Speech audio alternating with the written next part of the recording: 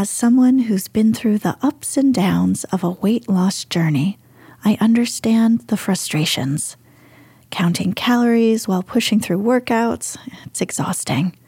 That's why if I had the opportunity to try Rowbody, I'd be all in. Why? Because Rowbody offers access to the most popular weight loss shots on the market, alongside personalized lifestyle changes. And as I'm quite a homebody, I love how you can sign up online. So no scheduling a doctor's appointment, no commute to the doctor's office, and no waiting rooms. Go to row.co/snoozecast. Sign up today and you'll pay just $99 for your first month and $145 a month after that. Medication costs are separate. That's ro.co/snoozecast.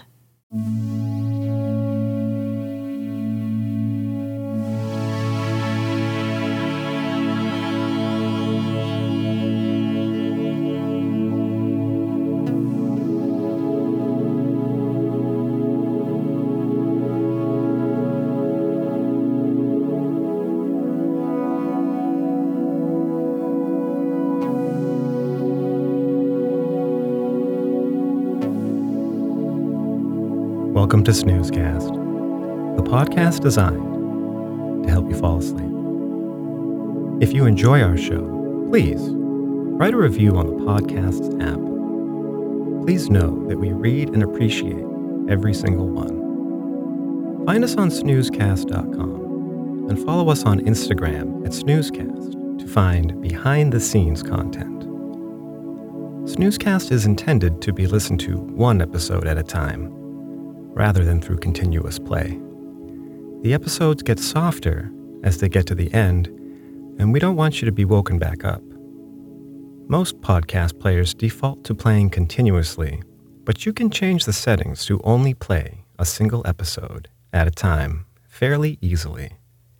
And also, there's usually an option to use a sleep timer.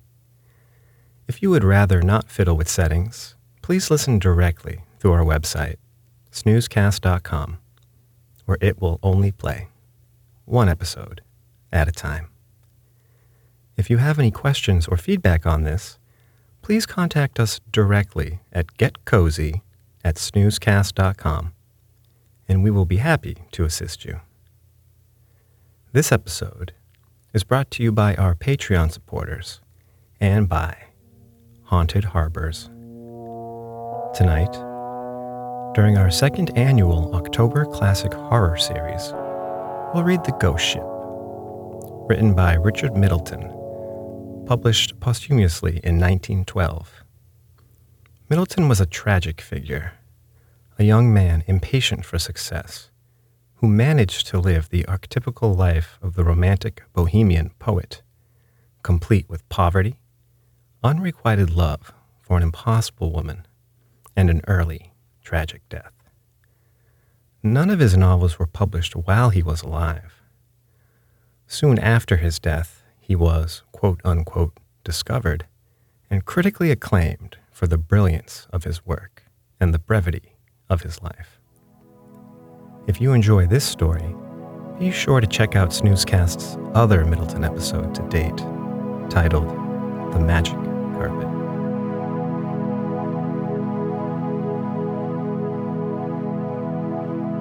Let's get cozy. Close your eyes. Relax your body into the softness of your bed. Now, take a few deep breaths.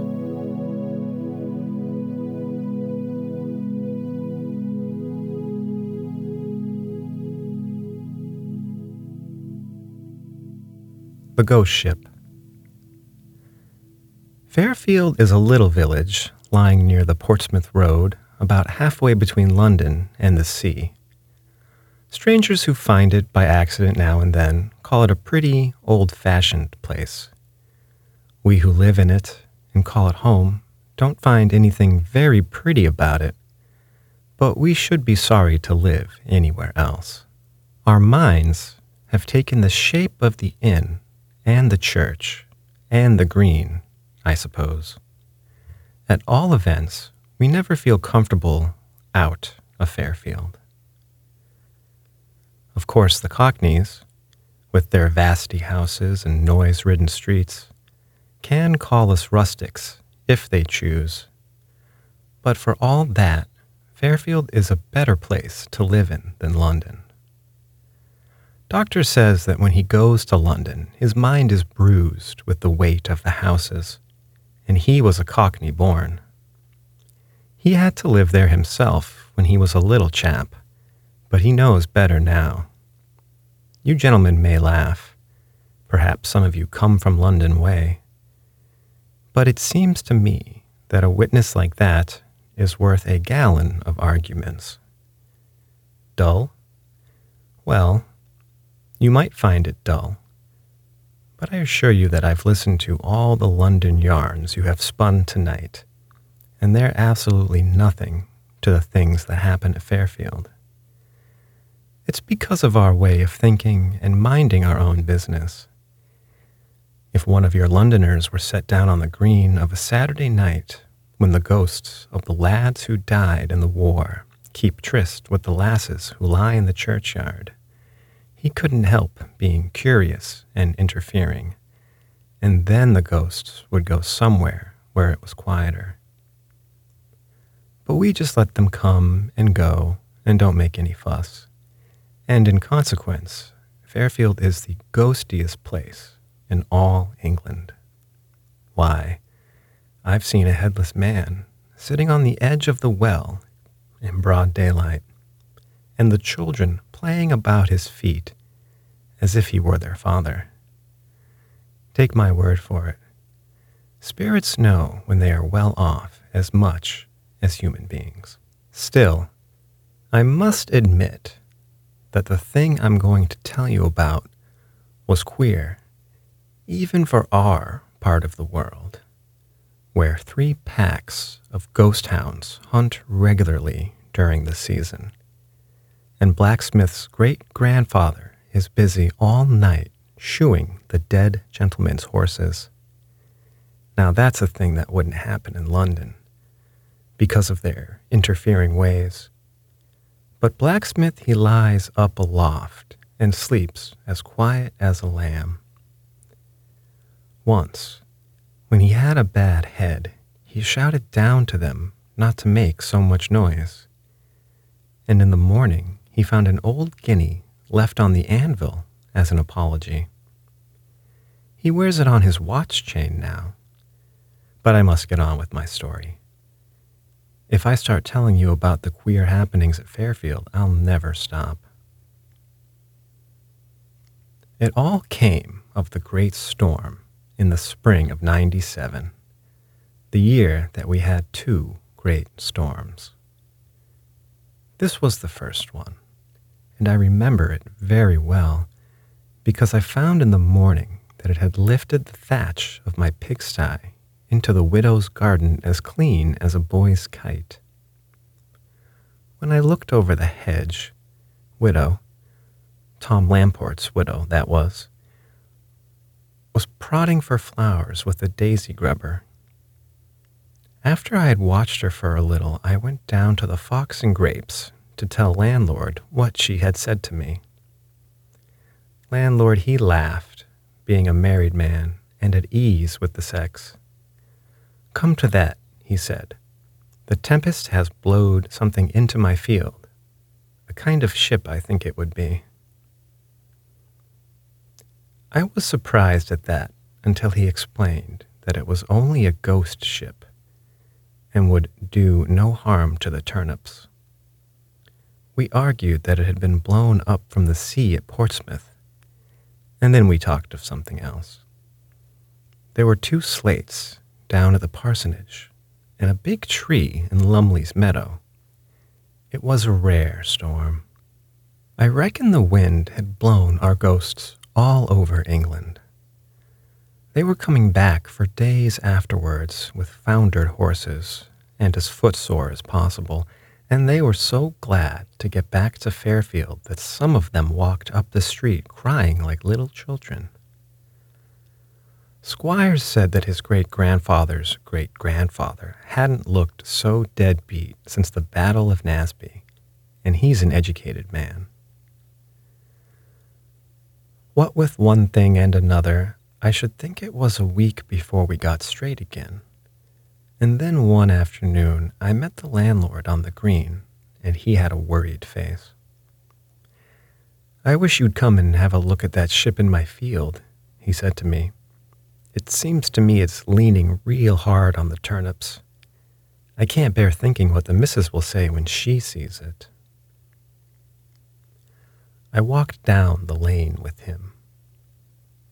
And sure enough, there was a ship in the middle of his field, but such a ship as no man had seen on the water for 300 years, let alone in the middle of a turnip field. It was all painted black and covered with carvings, and there was a great bay window in the stern for all the world like the squire's drawing room. There was a crowd of little black cannon on deck, and looking out of her portholes, and she was anchored at each end to the hard ground. I have seen the wonders of the world on picture postcards, but I have never seen anything to equal that. "Seems very solid for a ghost ship," I said, seeing the landlord was bothered. "I should say it's a betwixt and between," he answered, puzzling it over. "But it's going to spoil a matter of 50 turnips, and Mrs. she'll want it moved." We went up to her and touched the side, and it was as hard as a real ship. Now, there's folks in England would call that very curious, he said. Now, I don't know much about ships, but I should think that that ghost ship weighed a solid 200 tons, and it seemed to me that she had come to stay, so that I felt sorry for landlord, who was a married man. "All the horses in Fairfield won't move her out of my turnips," he said, frowning at her. Just then, we heard a noise on her deck, and we looked up and saw that a man had come out of her front cabin and was looking down at us very peaceably.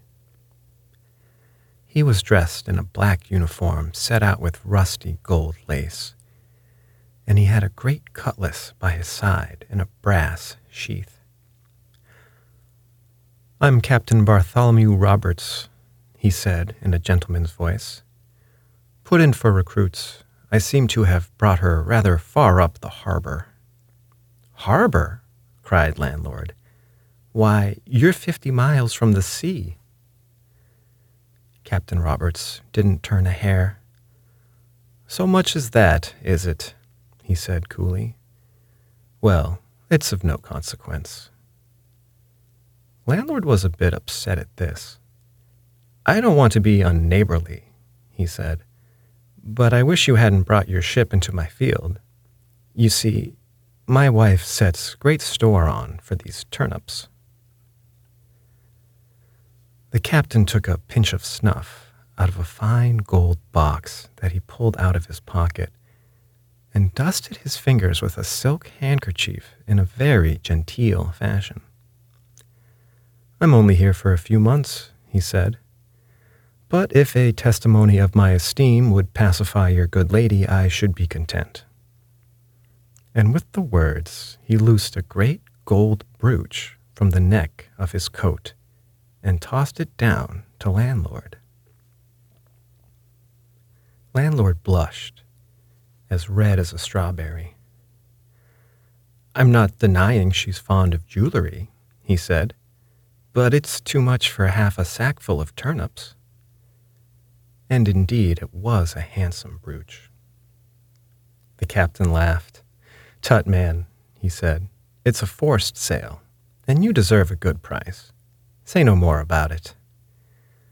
And nodding good day to us, he he turned on his heel and went into the cabin.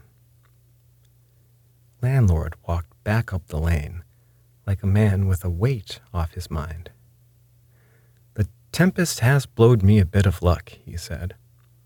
"The missus will be much pleased with that brooch. It's better than blacksmith's guinea any day." 1907 was Jubilee year. The year of the second Jubilee, you remember. And we had great doings at Fairfield, so that we hadn't much time to bother about the ghost ship, though anyhow it isn't our way to meddle in things that don't concern us. Landlord, he saw his tenant once or twice when he was hoeing his turnips and passed the time of day, and landlord's wife wore her new brooch to church every Sunday. But we didn't mix much with the ghosts at any time, all except an idiot lad there was in the village, and he didn't know the difference between a man and a ghost, poor innocent. On Jubilee Day, however, somebody told Captain Roberts why the church bells were ringing, and he hoisted a flag and fired off his guns like a loyal Englishman.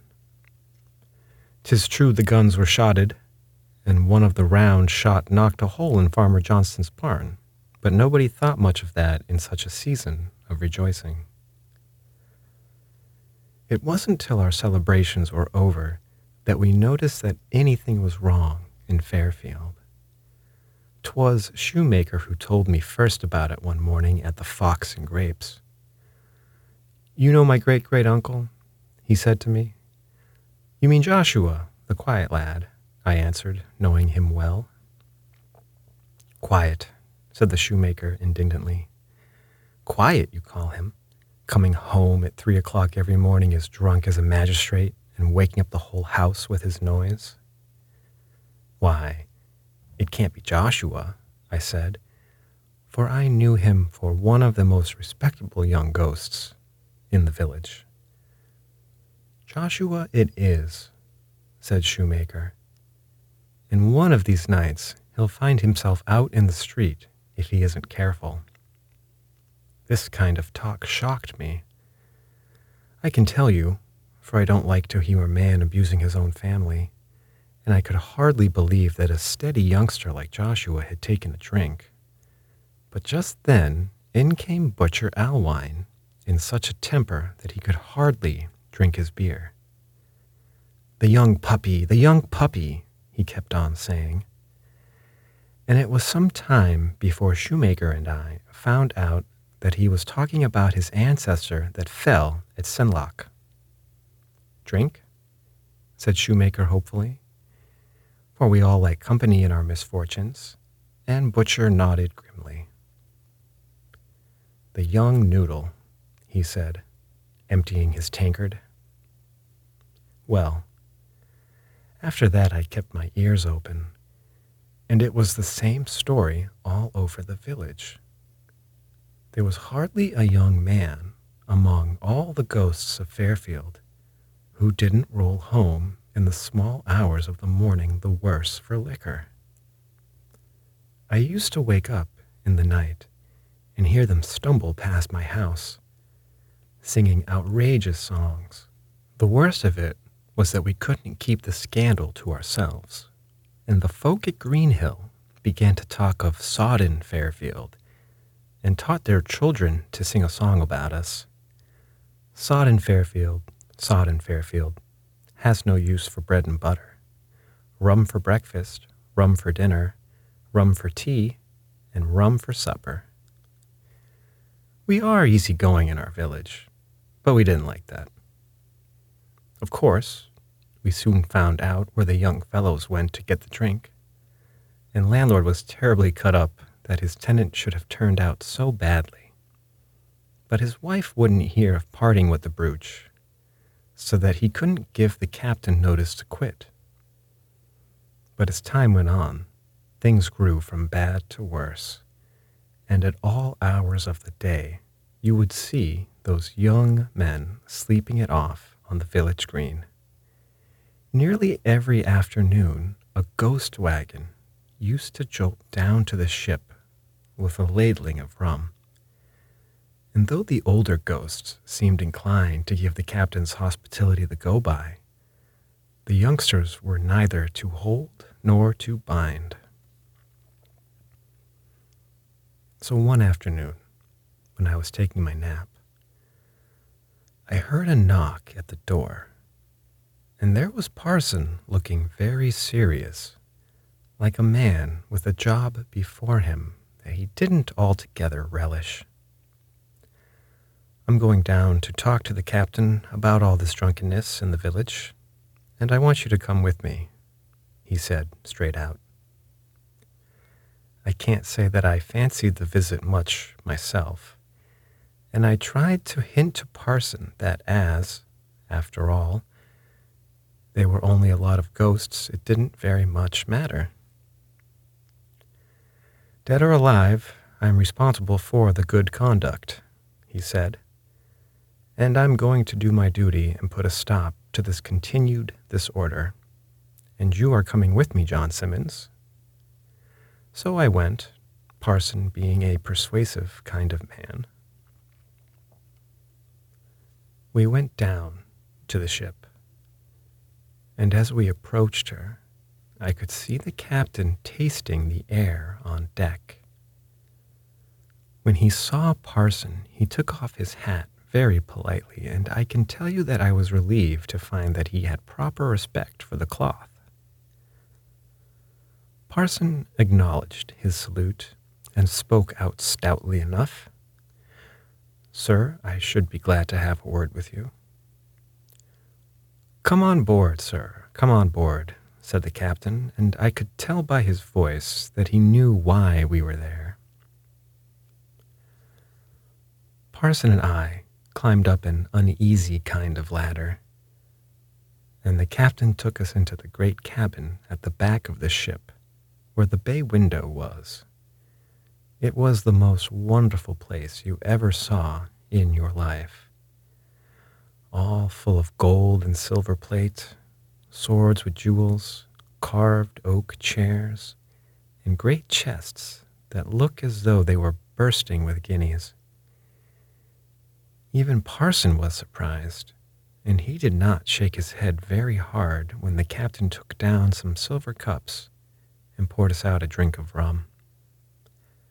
I tasted mine, and I don't mind saying that it changed my view of things entirely.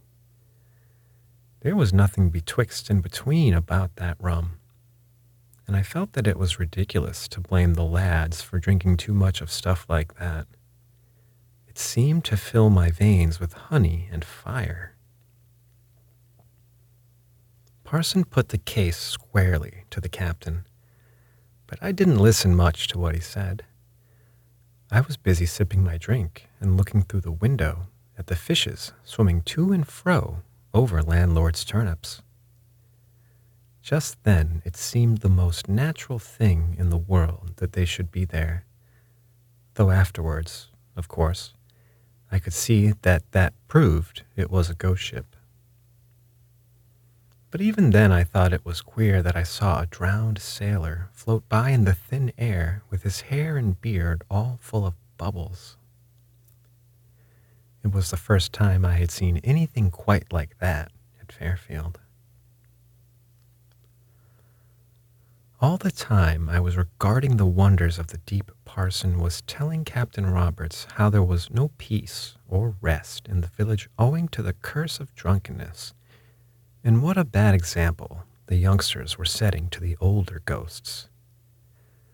The captain listened, and only put in a word now and then about boys being boys and young men sowing their wild oats.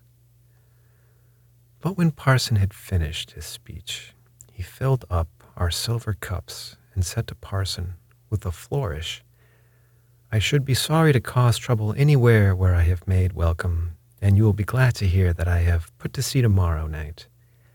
And now you must drink me a prosperous voyage." So we all stood up and drank the toast with honor, and that noble rum was like hot oil in my veins.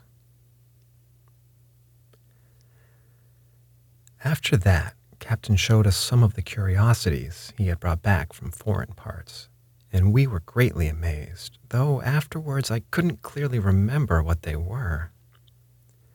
And then I found myself walking across the turnips with Parson, and I was telling him of the glories of the deep that I had seen through the window of the ship.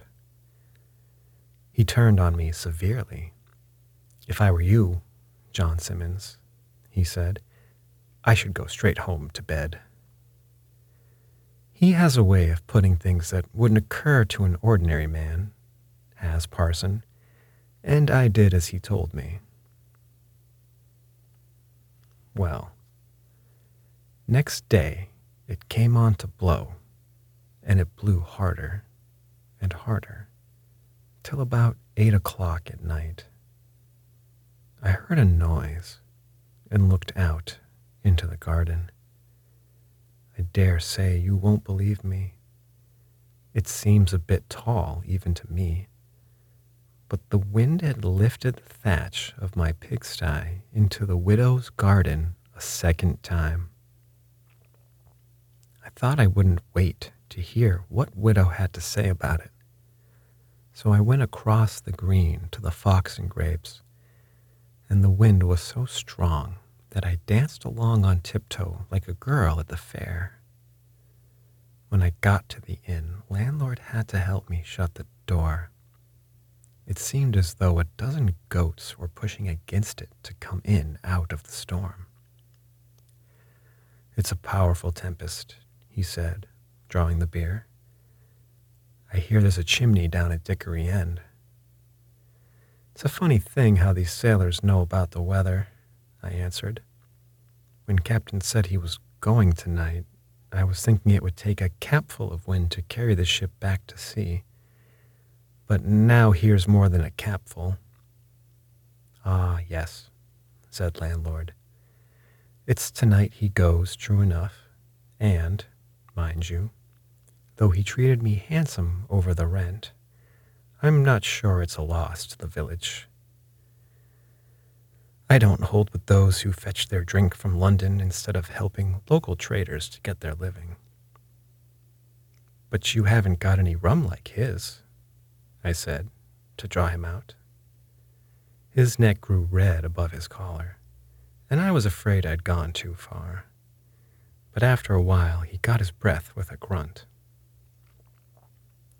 "John Simmons," he said, "if you've come down here this windy night to talk a lot of fool's talk, you've wasted a journey." Well, of course, then I had to smooth him down with praising his rum, and heaven forgive me for swearing it was better than Captain's. For the like of that rum no living lips have tasted save mine and Parson's. But somehow or other I brought landlord round, and presently we must have a glass of his best to prove its quality. "Beat that if you can," he cried, and we both raised our glasses to our mouths, only to stop halfway and look at each other in amaze. For the wind that had been howling outside like an outrageous dog had all of a sudden turned as melodious as the carol boys of a Christmas Eve. "Surely that's not my Martha," whispered landlord, Martha being his great aunt that lived in the loft overhead. We went to the door, and the wind burst it open so that the handle was driven clean into the plaster of the wall. But we didn't think about that at the time, for over our heads, sailing very comfortably through the windy stars, was the ship that had passed the summer in landlord's field. Her portholes and her bay windows were blazing with lights, and there was a noise of singing and fiddling on her decks. "He's gone," shouted landlord above the storm, "and he's taken half the village with him." I could only nod in answer, not having lungs like bellows of leather. In the morning, we were able to measure the strength of the storm. And over and above my pigsty, there was damage enough wrought in the village to keep us busy. True, it is that the children had to break down no branches for the firing that autumn, since the wind had strewn the woods with more than they could carry away. Many of our ghosts were scattered abroad, but this time very few came back, all the young men having sailed with Captain. And not only ghosts, for a poor half-witted lad was missing, and we reckoned that he had stowed himself away, or perhaps shipped as a cabin boy, not knowing any better.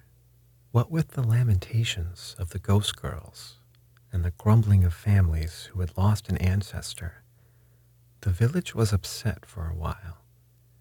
And the funny thing was that it was the folk who had complained most of the carryings on of the youngsters, who made most noise now that they were gone. I hadn't any sympathy with shoemaker or butcher, who ran about saying how much they missed their lads. But it made me grieve to hear the poor bereaved girls calling their lovers by name on the village green at nightfall. It didn't seem fair to me that they should have lost their men a second time, after giving up life in order to join them, as like as not. Still, not even a spirit can be sorry forever, and after a few months, we made up our mind that the folk who had sailed in the ship were never coming back, and we